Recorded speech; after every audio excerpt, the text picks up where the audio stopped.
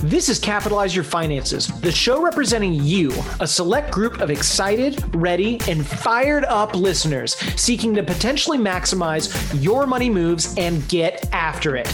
We don't settle for generic advice of always and nevers. Our currency is our intellect, and we constantly seek the logical way of likely creating advantages to potentially maximize wealth for your personal and unique situations. This show brings you the step-by-step framework to capitalize your finances in all aspects of your financial situation, and we strive to explore strategies and ideas to potentially help you capitalize on your financial decisions. We are capitalizers, and this is our show.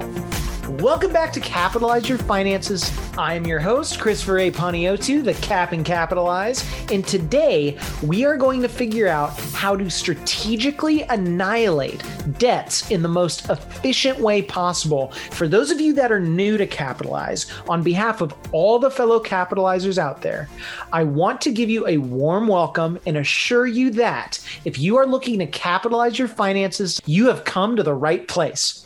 At this point, fans have heard me say this once or twice, but for you newbies, I want to strongly recommend you start to listen from my episode, What is Your Purpose? And onward, as my framework is structured to provide you with the step-by-step of capitalized financial. Now that we have that exciting little precursor out of the way, let's make it happen. If you remember in my previous episode, How to Capitalize Your Debt, I had you think of the good and bad debts that are out there. Now that you have written these down, or at the very least thought of them, your next step is going to be to order these in the best way possible on getting rid of these suckers. Sounds pretty easy, right? Well, not so fast. Capitalizing your finances is meant to be simple, so I will keep it simple as promised. That being said, what also comes along with being a capitalizer is knowing with confidence the what, when, how, etc. on what you are doing. So by the time you are on your way to true capitalization, you can not only do so with that much more confidence, but you can also help those around you get to where you have ended up. That's what it's all about. Before we dive into the action steps, it is worthwhile knowing what is a good or bad debt rate. Now, I know what you're thinking, but Chris, didn't you dedicate the entire previous episode to this exact topic? Aren't you just repeating yourself? Now, clearly, you weren't listening. Totally. Notice how I said good or bad debt rate. That last word is incredibly key. There's a big difference when you simply add or alter one word in the world of finance. So be careful not to skip over this stuff. In the long run, nobody skims through to success. For those of you who think you haven't gone long enough. Your time will come, unless, of course, you follow Capitalize Your Finances framework to a T. Attacking the debt based on the interest rate is somehow a controversial topic. Although, based on math alone, I don't see why it has any controversy. Take two interest rates as an example. Let's say these are investments and not types of debts. That makes it more fun. Investment number one will earn you a return of 6%. Investment number two will earn you a return of 14%. Which one would you rather invest in? The answer is obvious. Investment number two. Now, why is that? Well, again, this is obvious. Investment number two's return is not only more, but over time, those dollars will grow faster upon the already grown dollars as compared to investment number one. If this answer is so obvious, here's my question to you. Why is debt any different? Taking the example and converting it back to debt, the fun is over. Let's go through that same scenario. Debt number one charges you a 6% interest rate over time. Debt number 2 charges you a 14% interest rate over time.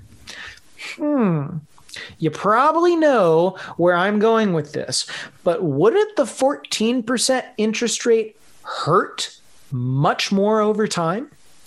If that's the case, shouldn't you tackle that debt first? Okay, now we are getting somewhere. Some of you are probably thinking, okay, order the debts by interest rates and attack from the largest rate down. Next episode, Chris, let's go! But unfortunately, you anxious Alexes out there are a bit too impatient because that is not the entire story. And yes, I just made up anxious Alex on the spot.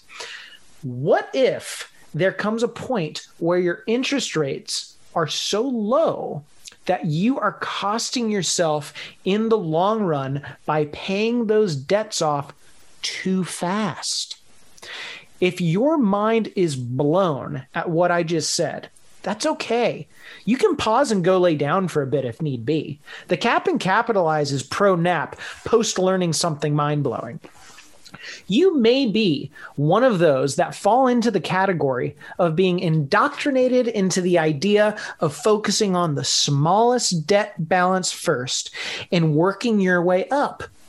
I can tell you that I completely understand where you are coming from. But unfortunately, that is the short-term gain for a long-term pain approach. I can also tell you that if you have listened to other so-called financial gurus out there that preach this stuff, shame on them, not shame on you. Dave Ramsey is a prime example of focusing on the little wins and being completely debt-free. I hate to say this, but he's telling you because it's an easy thing to say and do. Newsflash, capitalizers, just because something is easy, that does not mean it's right. You are infinitely better than that. Go back to when I said there is such a thing as paying off debts too fast. Some of you are probably still scratching your head at this one. I have so many nicknames for this guy. I would like to follow up with something like, have freshly gouged skin due to Chris chatting your ear off about debt? Does it sting like none other? This episode is sponsored by Neosporin. Unfortunately, Neosporin's spokesperson has not gotten back to me. So alas, yet another free plug by the Cap in Capitalize. After you've applied a thorough layer of Neosporin, lock back into paying off these debts too fast. I want you to be thinking of what rate of interest is too low to pass up. This can be tricky, and there is definitely no one-size-fits-all answer, but let's start with some easy ones.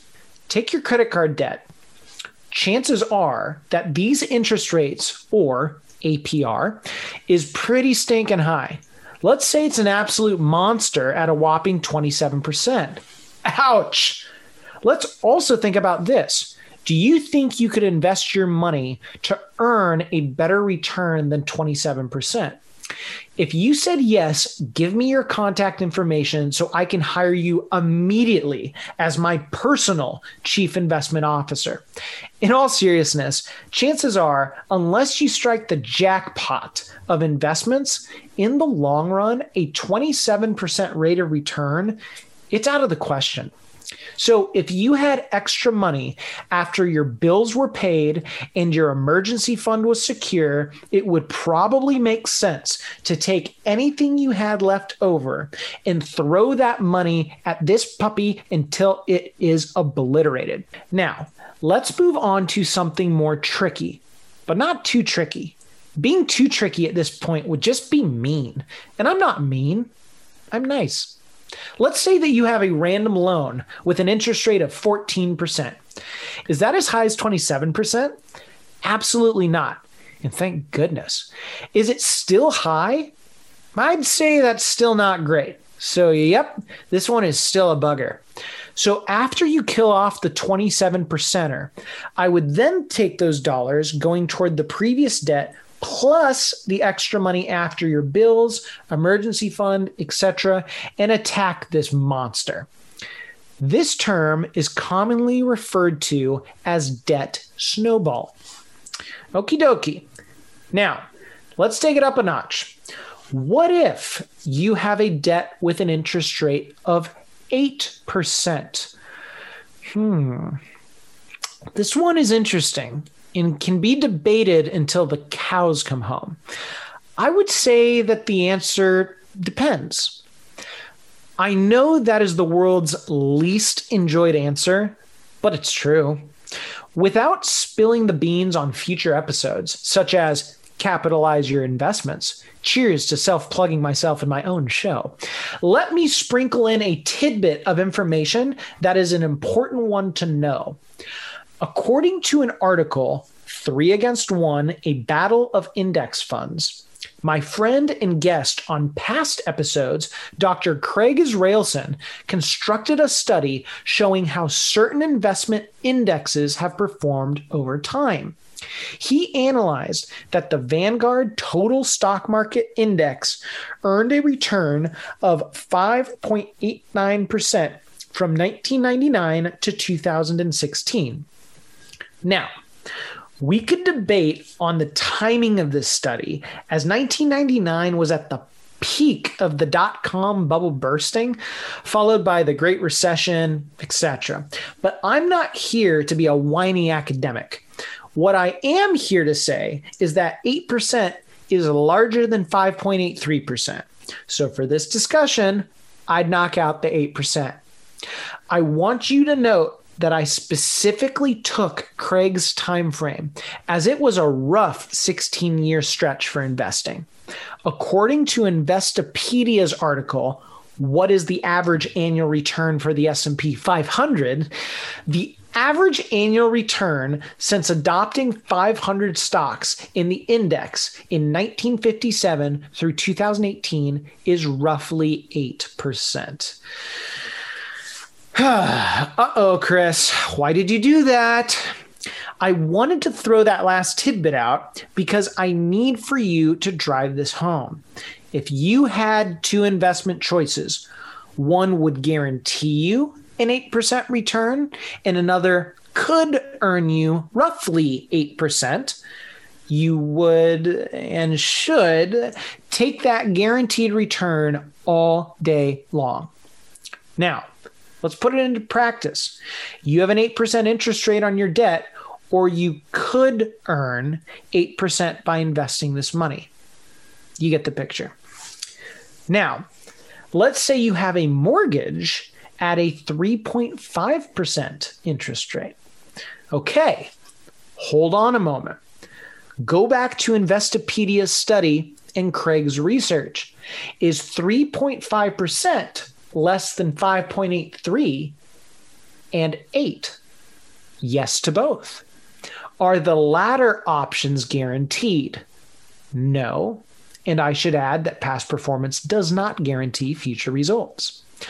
With that being said, however, I would hope and pray to all of the gods that you could earn a better long-term return than 3.5%. To put this into successful action, I want you to do the following. Step 1. In order of interest rates from highest to lowest, write down your debts. I want you to write the balances, interest rates, and monthly payments you are supposed to be making. Step 2, make sure your emergency fund is intact. Step 3, look at your expenses and anything you have left over. Throw those dollars at the highest debt you have and snowball this process until you get to a debt rate that you have that is below what I would consider a reasonable, achievable, long-term rate of return. For simplicity, I would use 6%. Step 4, once you have paid off those debts above 6%, keep paying what you pay monthly to your remaining debts, but do not overpay on them. capitalizers, you have now completed in totality how to capitalize your debt. We ripped through Debt 411, how to capitalize your debt, and now you have strategized your deck stack. People, this is freaking exciting. You have now completed the entire first section of Capitalize Your Finances. We have a long way to go, but enjoy the fact that you now have everything you need to capitalize today's finances to the fullest. If you have loved capitalizing your finances, please make sure to share with friends and family, as I want to make sure the Capitalize family helps as many people as possible. For those of you that have made it through my framework thus far, I am so incredibly proud of you, and just wait to see what I have in store, because you haven't seen nothing yet. If you have any questions on capitalizing today's finances, as always, please reach out to me at chrisp@luciacap.com or give me a call at 253-214-7844. That's 253-214-7844. Now that you have capitalized today's finances, you know what that means? Since you have capitalized today, now let's attack Capitalize tomorrow. With that, as always, this is Christopher A. Paniotu, the Cap and Capitalize, and cheers to my fellow capitalizers for making it this far. Treat yourself, you earned it. The information provided should not be considered specific tax, legal, or investment advice and is not specific to any individual's personal circumstances. To the extent that this material concerns tax matters, it is not intended or written to be used and cannot be used by a taxpayer for the purpose of avoiding penalties that may be imposed by law. Each taxpayer should seek independent advice from a tax professional based on his or her individual circumstances. Different types of investments and or investment strategies involve varying levels of risk, and there can be no assurance that any specific investment or investment strategy, including the investments purchased and or investment strategies devised by Lucia Capital Group, will be either suitable or profitable for a client's or prospective client's portfolio. Thus, investments may result in a loss of principal. Accordingly, no client or prospective client should assume that the presentation or any component thereof serves as the receipt of or a substitute for personalized advice from Lucia Capital Group or from any other investment professional. You should always seek counsel of the appropriate advisor prior to making any investment decision. All investments are subject to risk, including the loss of principal. This material was gathered from sources believed to be reliable. However, its accuracy cannot be guaranteed. Examples cited are hypothetical, are for illustrative purposes only, are not guaranteed, and subject to potential federal and state law amendments. There is no guarantee that you will achieve the results discussed or illustrated. ETFs are subject to market fluctuation and the risks of their underlying investments. ETFs are subject to management fees and other expenses. Unlike mutual funds, ETF shares are bought and sold at market price, which may be higher or lower than their NAV and are not individually redeemed from the fund. Before investing, carefully consider an ETF's investment objectives, risks, charges, and expenses. To obtain a prospectus or summary prospectus, which contains this and other information, call your financial advisor. Read the prospectus carefully before investing. S&P 500 Index is an unmanaged index and includes a representative sample of large-cap U.S. companies in leading industries. An investment may not be made directly in an index. Christopher Paniotu is a registered representative with and securities and advisory services offered through LPL Financial, a registered investment advisor, and member FINRA SIPC. The investment professionals are affiliated with LPL Financial and are conducting business using the name Lucia Capital Group, a separate entity from LPL Financial. Dave Ramsey and Craig Israelson are not affiliated with Lucia Capital Group or LPL Financial.